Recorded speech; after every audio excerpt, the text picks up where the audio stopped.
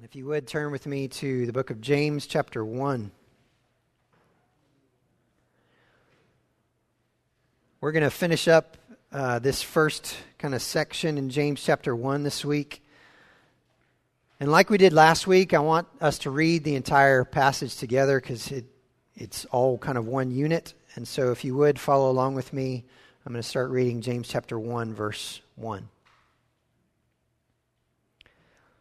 James, a servant of God and of the Lord Jesus Christ, to the 12 tribes in the dispersion, greetings.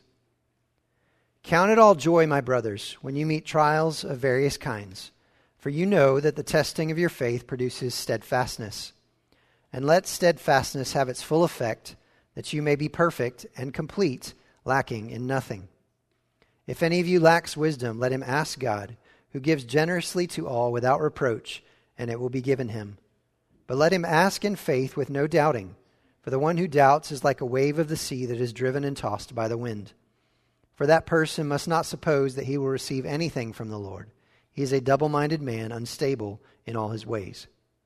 Let the lowly brother boast in his exaltation, and the rich in his humiliation, because like a flower of the grass he will pass away. For the sun rises with its scorching heat and withers the grass, its flower falls, and its beauty perishes. So also will the rich man fade away in the midst of his pursuits. Blessed is the man who remains steadfast under trial.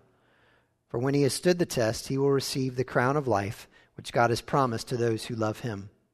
Let no one say when he is tempted, I am being tempted by God. For God cannot be tempted with evil, and he himself tempts no one. But each person is tempted when he is lured and enticed by his own desire. Then desire, when it has conceived, gives birth to sin. And sin, when it is fully grown, brings forth death. Do not be deceived, my beloved brothers. Every good gift and every perfect gift is from above, coming down from the Father of lights, with whom there is no variation or shadow due to change. Of his own will he brought us forth by the word of truth, that we should be a kind of first fruits of his creatures. Let's pray together. Heavenly Father, as we dig into this passage this morning, I pray that you give us ears to hear, that you'd open our hearts and our minds to receive this word from you. And God, I pray that the words of my mouth and the meditations of my heart would be acceptable in your sight. Oh God, my rock and my redeemer. It's in the precious name of Jesus I pray. Amen.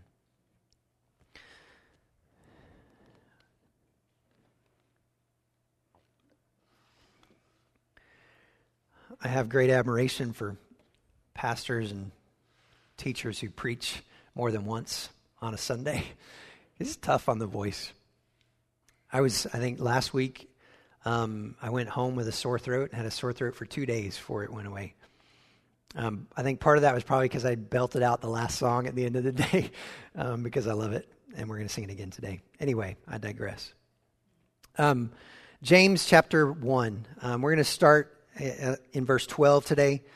Blessed is the man who remains steadfast under trial, for when he has stood the test, he will receive the crown of life which God has promised to those who love him. So the last week and this week we talked about, and we'll continue talking about, navigating the trials of life.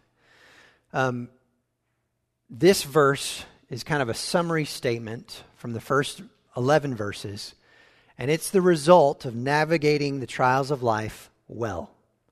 The verse reads much like the Beatitudes in Matthew chapter 5. And again, this is a connection between the book of James and the Sermon on the Mount. James seems to pull very heavily at times from the Sermon on the Mount. And it's a conclusion and a result of what James has just said.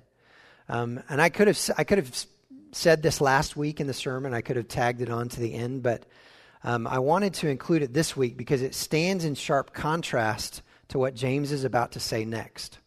I made reference at the end of the service last week to this verse in connection with our friend Gina and her battle with cancer. She passed away early Monday morning, which we have grieved this week. But as we will see in just a minute, the word blessed here means to be well spoken of, receiving God's favor. And over the course of this week, I have watched hundreds of people post to her Facebook wall comments about the impact that she had on their lives. An incredible testimony of God's grace on her life as she battled cancer for years. And the way that she walked through it, the way that she carried herself through it, choosing joy in the midst of difficult circumstances, and testimony after testimony after testimony from people of saying, you pointed me to Jesus through your suffering. It was just such a powerful tribute to a life well lived. So the person who remains steadfast under trial is blessed.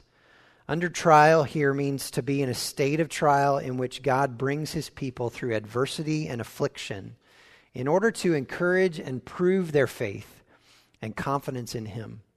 This goes back to verses 3 and 4, where James tells us that the testing of our faith produces steadfastness. And we must let steadfastness have its full effect so that we can be perfect. Now remember what I've said before, that this word perfect doesn't mean perfect in terms of sinless. It means perfect in terms of maturity.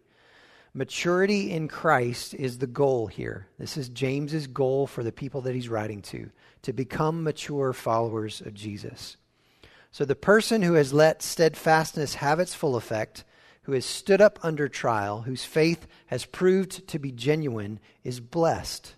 They are well spoken of, and they receive God's favor. James says that when we have stood the test, we will receive the crown of life. To stand the test means to be tried and proved, also approved and therefore genuine. The phrase crown of life, I think probably is best translated as the crown that is life, because it is a reward. It's not an actual crown, but the reward is life, eternal life, and it's a promise. It's absolute. And I've got a number of verses. I think it's important to, as Doak tells us, Scripture, just drew a blank. Interpret Scripture. Thank you very much. That was a test. I was just testing you. And so I want to read these passages that just affirm what James is saying here.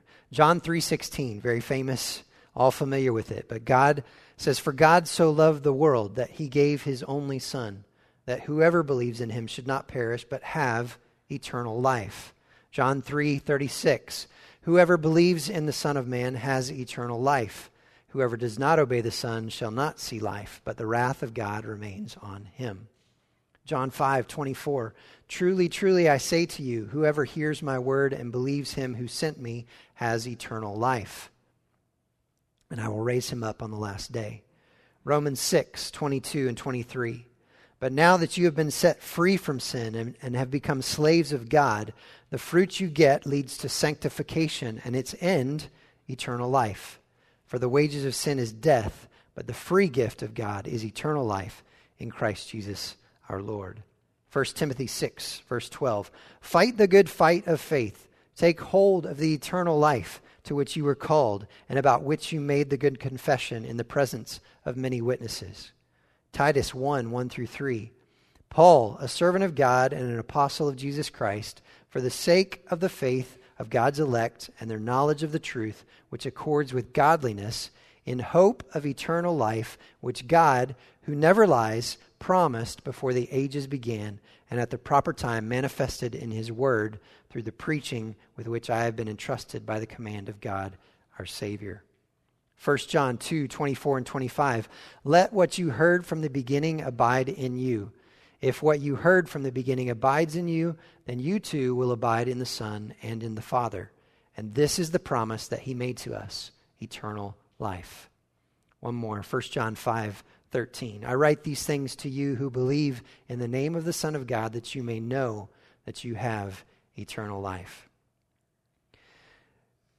James talks about the blessing in the midst of suffering and the crown of life that comes at the end. Turn with me quickly over to Revelation chapter 2. Revelation chapter 2 are letters to the churches. The second one in chapter 2 is the letter to the church in Smyrna. And this is what it says here. "And to the angel of the church in Smyrna write, the words of the first and the last who died and came to life. I know your tribulation and your poverty, but you are rich, and the slander of those who say that they are Jews and are not, but are a synagogue of Satan. Do not fear what you are about to suffer. Behold, the devil is about to throw some of you into prison, that you may be tested, and for 10 days you will have tribulation. Be faithful unto death, and I will give you the crown of life. He who has an ear, let him hear what the Spirit says to the churches. Similar type situation, I believe that James is writing to the people who have been scattered. The letter to Smyrna says, I know your tribulation and your poverty, but it says, but you are rich. And James last week has said the same thing to the people that he's writing to. You may be in poverty, but you are rich. You are blessed beyond compare through Jesus. And so you just see that connection that I wanted to make. The crown of life that comes to those who stand up under trial. Now, James shifts gears here and begins to talk about the other side of trials. We've seen how, when rightly responded to, the trials of life bring steadfastness, which results in maturity in Christ. However, when the trials of life are wrongly responded to, temptation can result.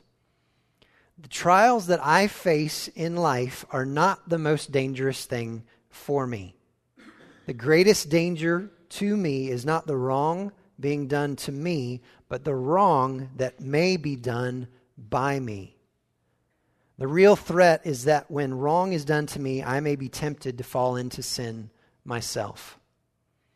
I mentioned this too last week in reference to Gina and a quote from her. She said that my cancer is not my biggest problem in life. Sin is my greatest problem in life. And that is true for you, and that is true for me.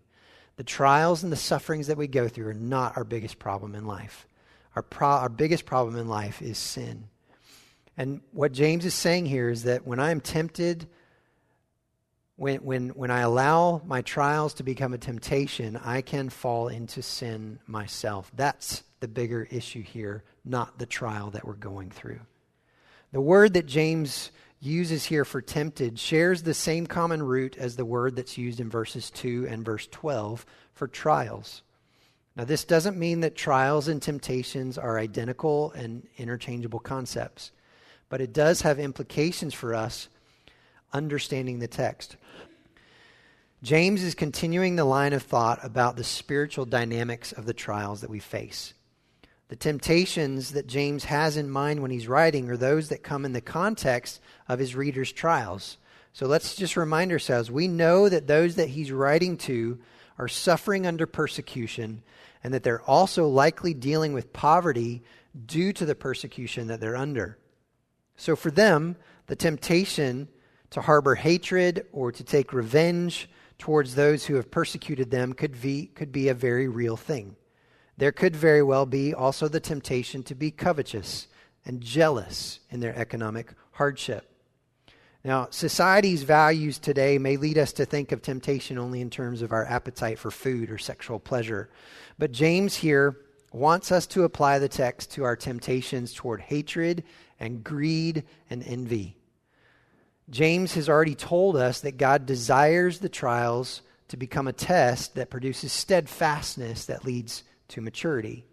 The alternative possibility is now considered, that the trial may become a temptation for sin leading to death. So we've got these two alternatives. One which is clearly not God's will for the Christian, as we'll see in verse 13 in a moment. So you got these two alternatives, the first one being a trial that leads to testing, which leads to steadfastness, which leads to maturity in Christ. That's the goal. The other alternative is trials that lead to temptation, that lead to sin, which leads to death. So this is kind of what we're going to look at today, this second half, this second thing. The first one we talked more about last week. So what happens when temptation strikes? James 1 verse 13 says, "Let no one say when he is tempted, I am being tempted by God. For God cannot be tempted with evil, and he himself tempts no one." God's nature is that he cannot be tempted by evil. Okay, and I think James is using this as a reminder to us of the holiness of God. His moral purity is absolute and undefiled. His holiness is so pure that it's often described in terms of its incredible beauty. We see this in the Psalms. Psalm 27:4 says, "One thing have I asked of the Lord that I will seek after, that I may dwell in the house of the Lord all the days of my life, to gaze upon the beauty of the Lord and to inquire in his temple." Psalm 29, verses 1 and 2. "Ascribe to the Lord, O heavenly beings. Ascribe to the Lord glory and strength. Ascribe to the Lord the glory due his name. Worship the Lord in the splendor of holiness." Psalm 99, 2 and 3 says, "The Lord is great in Zion. He is exalted over all the peoples. Let them praise your great and awesome name. Holy is he." There is not the smallest trace of evil in God's nature. 1 John 1:5 says, "This is the message we have heard from him and proclaim to you, that God is light, and in him there is no darkness at all." This is why God's holiness put despair into Isaiah's heart in Isaiah chapter 6. And I want to read this to us because I think it's an incredible perspective of God's holiness and awesomeness and the perspective that we should have. "In the year that King Uzziah died, I saw the Lord sitting upon a throne, high and lifted up, and the train of his robe filled the temple. Above him stood the seraphim. Each had 6 wings. With 2 he covered his face, with 2 he covered his feet, and with 2 he flew. And one called to another and said, 'Holy, holy, holy is the Lord of hosts. The whole earth is full of his glory.' And the foundations of the thresholds shook at the voice of him who called, and the house was filled with smoke. And I said, 'Woe is me, for I am lost. For I am a man of unclean lips, and I dwell in the midst of a people of unclean lips. For my eyes have seen the King, the Lord of hosts.'" This sense of God's awesome holiness and purity is so strong throughout both the Old and the New Testament. And so James's statement here is emphatic. God cannot be tempted, and he himself tempts no one. Not only is God holy, but he also requires holiness from us. His will for us is always towards holiness, never towards evil. We all experience temptation. So what then is the origin of temptation? Temptation comes from our enemy, the devil. Satan is the one who tempts us. He tempted Eve in the garden. He tempted Jesus in the wilderness. And he tempts us in order to try and trip us up. But one thing that we often do is we like to play the blame game. We saw this in the Garden of Eden. Eve blaming the serpent, Adam blaming Eve. We must not play the blame game. And the reason why comes in verse 14, which again is another emphatic statement by James. It says, "But each person is tempted when he is lured and enticed by his own desire." This is a call for us to take responsibility for our own lives and to deal with our own sinful motives. Have you ever blamed your parents or other people for what you have become? Or have you ever blamed circumstances for what you've done? People and circumstances in our lives, they do affect us. However, one of the most significant ways that we resist the maturing process in our lives is by blaming factors outside of ourselves for our sin. Remember, God does test us, but he does not and cannot tempt us. We turn occasions of testing into temptation. One commentator that I read this week says this about temptation. He said, "A temptation is an opportunity to accomplish a good thing in a bad way out of the will of God. Is it wrong," he asks, "to want to pass an examination? Of course not. But if you cheat to pass it, then you have sinned." The temptation to cheat is an opportunity to accomplish a good thing, passing the examination in a bad way. It's not wrong to eat, but if you consider stealing the food that you're going to eat, you're tempting yourself. So I want us to consider three things this morning in light of all this. First, I want us to consider God's judgment. We are tempted to sin by our own evil desires. We're going to come back to this in a minute, but I want us to first look at the end result. Let's consider God's judgment here. What is the end result? Look at the last word, in verse 15. What is it? Death. The result of temptation that leads to sin is death. Now, we think of sin as a single act, oftentimes. But God sees it as a process. And so I want us to look at this process and talk about what it is. Verse 14 says, "But each person is tempted when he is lured and enticed by his own desire. Then desire, when it has conceived, gives birth to sin. And sin, when it is fully grown, brings forth death." The process of sin starts with desire. I think it's important to note here that the normal desires that we have in life were given to us by God, and in and of themselves are not sinful. Think about this. Without these desires, we wouldn't function. Okay? If we didn't feel hunger and thirst, we wouldn't eat and drink, and we would die. If fatigue leads to a desire to rest, if we don't rest, we'll wear out. Sex is a normal desire. The human race wouldn't continue without it. But it's when we want to satisfy these desires outside of the will of God that we get into trouble. Eating is normal. Gluttony is sin. Sleep is normal. Laziness is sin. The writer of Hebrews in Hebrews 13:4 says, "Let marriage be held in honor among all, and let the marriage bed be undefiled, for God will judge the sexually immoral and adulterous." The desires that we have, which are God-given, must be our servants and not our masters. But it takes our eyes being fixed on Jesus to accomplish this. The second step in the process of sin is deception. No temptation, think about this, no temptation appears as a temptation. If you'll think back in your life, times where you've been tempted, does the temptation appear as a temptation? It's always something that is alluring and draws us in.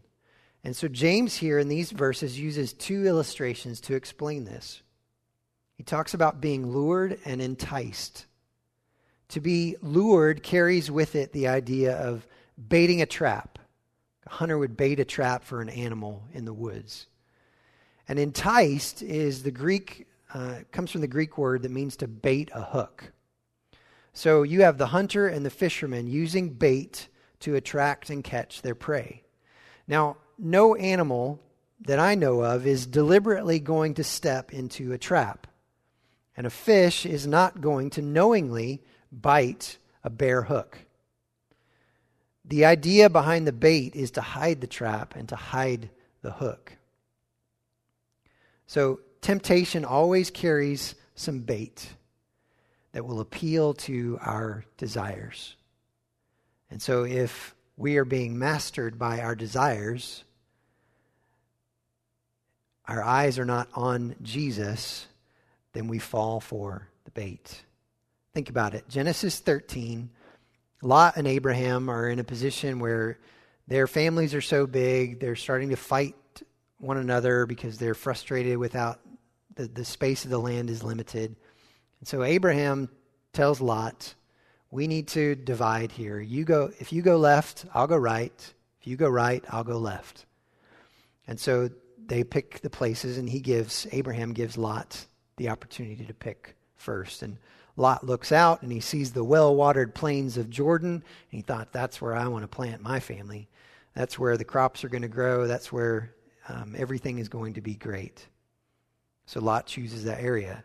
Now, I don't think that he would have chosen to settle there if he could have seen the future and the trouble that was going to come by dwelling near Sodom. When David caught sight of Bathsheba from his rooftop, he never would have committed adultery had he seen the tragic consequences that would result. The bait keeps us from seeing the consequences of sin. When Jesus was tempted by Satan in the wilderness, he always dealt with it on the basis of God's word. He saw the bait that Satan was dangling in front of him for what it really was. He saw the trap. And I think this serves to us as a reminder, yet again, for our need to be in God's word. When we know his word, it helps us to detect the bait. Thirdly, in the process of sin is disobedience. James changes pictures here from hunting and fishing to the birth of a baby. The urge to satisfy our desires outside of God's will leads to us falling for the deception. And whether we feel it or not, we're hooked and we're trapped, and the baby is born. Christian living is a matter of the will, not our feelings. We talked about this last week. Living with our will submitted to the will of the Father is a must for the believer. If I say things like, I don't want to read the Bible, or I don't feel like reading the Bible, or if I say I don't feel like going to church, it's revealing my lack of maturity. A sign of maturity as we grow up is that we will act because it is right, no matter how we feel. This is the reason why immature Christians fall so easily into temptation. They let their feelings make their decisions for them. The more we exercise submitting our will to the will of the Father, the more he will take control of our life. Philippians 2:13 says, "For it is God who works in you both to will and to work for his good pleasure." Disobedience then leads to death, and this is the final step in the process of sin. Desire, when it has conceived, gives birth to sin, and sin, when it is fully grown, brings forth death. If only we would believe God's word and see this final tragedy, it would encourage us not to yield to temptation. Now, this is a big point that James makes here, and I think it's vivid imagery that he's using, and it's designed to stop sinners in their tracks, seeing that death is the natural and terrible end of a life of sin. Paul said in Romans 6:23, the wages of sin is death. God himself gave Adam the same assurance about the forbidden fruit. In Genesis 2:17, he said, when you eat of it, you will surely die. James is warning Christians to see the danger of sin, and even more so, to so detest sin that they deny the evil desire that sin comes from. Deny yourself, take up your cross, and follow me. The words of Jesus that I believe the entire book of James is founded upon. James is not telling genuine Christians that they may lose their salvation. He is warning that genuine salvation comes by repentance and faith. This extreme warning is simply showing how seriously James takes the lordship of Christ. And I just want to pause here for a second because I think this is vital in our day and age, in the life of the church. We are very comfortable, we're very happy to declare Jesus as Savior. But there is great hesitancy in declaring Jesus as Lord of our lives. We wrestle with that, if we're honest, because we like control. We want to be in charge. But the fact of the matter is, if Jesus is not both Savior and Lord of your life, then I would suggest that he is neither. Deny yourself, take up your cross, and follow me. These are Jesus' words to us, and I think James is simply trying to hammer this home. This letter is written to his beloved brothers. This is not a random letter sent to people that he does not know. These are people, in all likelihood, who were part of his church in Jerusalem who have scattered because of persecution. He loves them. He cares about them. He is concerned for them, and he wants them, desperately desires for them to be wholehearted, devoted followers of Jesus. He expects that true believers will not go on giving themselves to sin. James's intention is that we should take the holiness of God seriously, realize the extreme danger in a life of sin, and turn from sin to follow Christ. Don't be deceived, are his next words. Do not be deceived, my beloved brothers. Again, that beloved brother shows up. It just expresses his concern and his care for the people that he's writing to. This is a command. Again, 50 commands in the book of James. It's only 5 short chapters. Do not be deceived. Deception leads to disobedience, which leads to death. I think this is a hinge verse here that points us both to the verses before it and the verses that follow. I think James is saying, don't be deceived about where temptation comes from, and don't be deceived about where every good gift comes from either. And so I come back to what I mentioned earlier. The greatest danger to James's persecuted readers and to us today is not the wrong being done to them or to us, but the wrong that they or we might do. Because trials that lead to temptation can lead to sin, which will lead to death. But there's an alternative. When the trial becomes a test, and we allow the test to let steadfastness finish its work in us, then we become mature and complete, lacking in nothing. James is going to come back to that here in the last 2 verses. Look at them with me, verse 17 and 18. Every good gift and every perfect gift is from above, coming down from the Father of lights, with whom there is no variation or shadow due to change. Of his own will, he brought us forth by the word of truth, that we should be a kind of first fruits of his creatures. So we've considered God's judgment. Next, I want us to consider God's goodness. One of the tricks of the devil is to try to convince us that our Father is holding out on us, or that he doesn't really love us and care for us. We see this clearly in the Garden of Eden again when Satan approached Eve. He suggested to her that if God really loved her, he'd allow her to eat the fruit from any tree in the garden. Maybe you've experienced this in your own life too, where you feel like God's holding out on you. He doesn't really love you. He doesn't really care about you. But we've already talked about God's holiness and that there is no darkness in him. He is all good. He is all good all the time. There is no evil in him. So since God is good, we do not need any other person to meet our needs. The goodness of God is a great barrier against yielding to temptation. When we focus on it, when we choose to see it, it is a great barrier against yielding to temptation. God gives us good gifts. It's so important that we recognize God as the provider of blessings.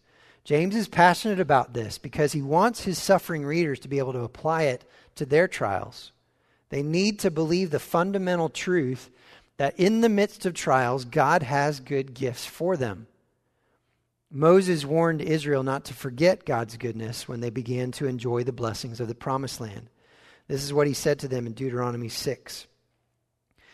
He said, "And when the Lord your God brings you into the land that he swore to your fathers, to Abraham, to Isaac, and to Jacob to give you, with great and good cities that you did not build, and houses full of all good things that you did not fill, and cisterns that you did not dig, and vineyards and olive trees that you did not plant, And when you eat and are full, then take care lest you forget the Lord who brought you out of the land of Egypt, out of the house of slavery. It is the Lord your God you shall fear. Him you shall serve, and by his name you shall swear. You shall not go after other gods, the gods of the peoples who are around you. For the Lord your God in your midst is a jealous God, lest the anger of the Lord your God be kindled against you, and he destroy you from off the face of the earth.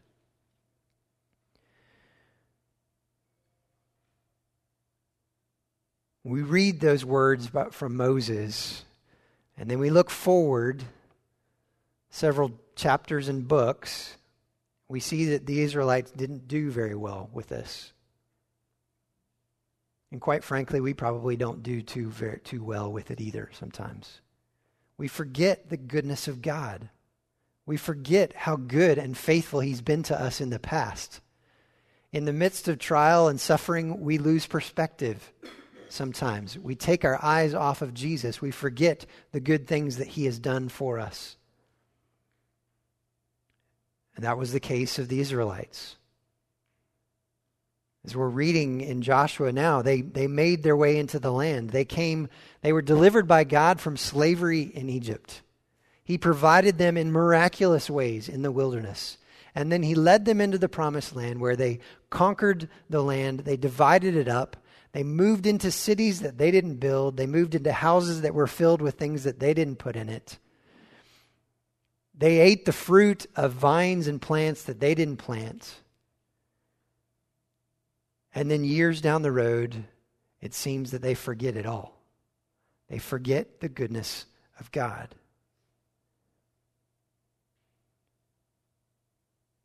James says that every good gift comes from God. He also says that God gives constantly. A couple of things here. Coming down, James says that good gifts come down from the Father. Coming down is a present participle, meaning that he gives constantly. Even when we don't see them, even when we don't recognize them, he is giving us gifts. He is providing for our needs. He is giving us what we need. Secondly, God's gifts to us are coming down, which means what? I think it means we should look up. We should stop looking down at the bait that Satan is trying to trap us with and instead look up. John Bunyan said this. He said, "Temptation provokes me to look upward to God." And remember the words of Jehoshaphat that we talked about last week. I don't know what to do, but my eyes are fixed on you. That was his cry. That should be the cry of our hearts. When we're stuck in situations where we don't know what to do, throw your hands up. Tell God, I don't know what to do, but my eyes are fixed on you. God does not change. There are no shadows with the Father of lights. It's impossible, in fact, for God to change. He can't change for the worse because he is holy. He can't change for the better because he's already perfect. He is the unchanging God. He is the unchanging God who gives good gifts. God's gifts are always better than Satan's bargains. Satan may bait you with what looks like a gift, but he never gives any gifts because you end up paying for them dearly. The next time that you're tempted, meditate on the goodness of God in your life. He is good all the time. Of his own will, James goes on to say, he brought us forth by the word of truth, that we should be a kind of first fruits of his creatures. As we come to our last point today, we've looked at God's judgment, we've looked at God's goodness, and I want to finish by looking at God's divine nature within us. James used birth as a picture of desire leading to sin and to death. And here in verse 18, he uses the same picture to explain how we can enjoy victory over temptation and sin. John tells us in 1 John 3:9, he says, no one born of God makes a practice of sinning, for God's seed abides in him, and he cannot keep on sinning because he has been born of God. This birth that James is talking about here is divine. It is the work of God. This birth is gracious. We didn't earn it. We don't deserve it. The new birth is the work of God and God alone. The Spirit of God, James says, uses the Word of God to bring about the miracle of new birth. Since the Word of God is living and powerful, as Hebrews tells us, it can generate life in the heart of the sinner who trusts Christ, and that life is God's life. As Christians, we have new life in Christ. As Christians who have new life in Christ, we share God's nature. It is this experience of new birth that helps us overcome temptation.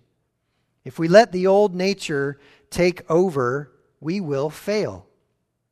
But if we yield to the new nature, submitting to the lordship of Christ in our lives, we will succeed because our new nature comes from Christ and He is the overcomer. So as we wrap up today, I think it is so critical and so important that we see how crucial our response to trials is. Two different ways. When those of us who are followers of Jesus meet trials, we can respond in two ways. The first is that we can respond by letting our desires master us, making the trial an occasion for temptation, which can lead to sin. The good news about temptation is that we have an amazing promise from God concerning it. 1 Corinthians 10:13 says, no temptation has overtaken you that is not common to man. That means if you're facing something, you can rest assured you're not the first.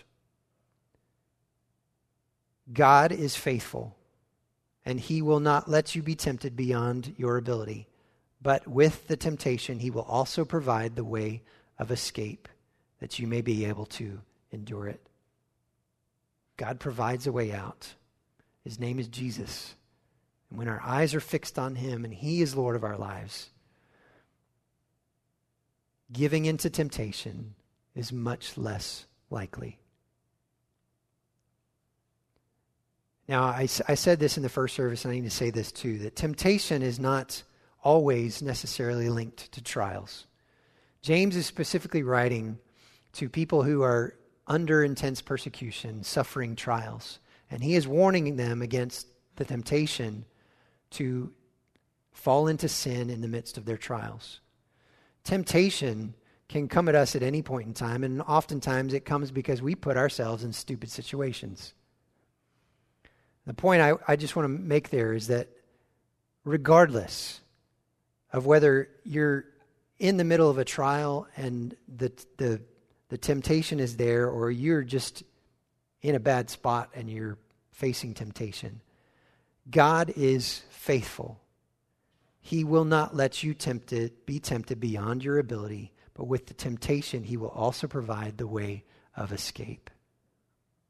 The other alternative is to respond out of faith with joy that we are truly blessed. This response makes the trial an opportunity for testing instead of temptation, and the testing produces steadfastness that causes us to become more like God, mature and complete in Christ. So that's James's warning, if you will, to us. His word of challenge to us. That when we face trials, and we will face trials, He's already told us that. It's not a matter of if, it is when. What is our response to the trials of our lives going to be? Will we choose joy? Will we count it all joy when we face trials of many kinds. He says that the testing of our faith produces steadfastness. Will we let that steadfastness have its full effect so that we can be mature and complete, lacking in nothing? Or will we choose in our suffering and in our trials to perhaps become bitter, angry towards the people who might be afflicting us, perhaps angry towards God, placing blame on Him? What will our choice be? How will we face our trials this week? I pray that when trials come, that I can face trials like my friend Gina, who in the midst of suffering cancer for years, chose joy. Because she knew, as she would always say, the best is yet to come. And this week, the best came for Gina as she stepped into the presence of her Savior. And I look forward to that day when I can step into eternity and meet my Savior face to face. And I have no doubt that He looked at Gina and He said, "Well done, good and faithful servant." And those are the words that I want to hear, and those are the words that I want all of us to hear when this life comes to an end and we meet our Savior face to face. Let's pray together.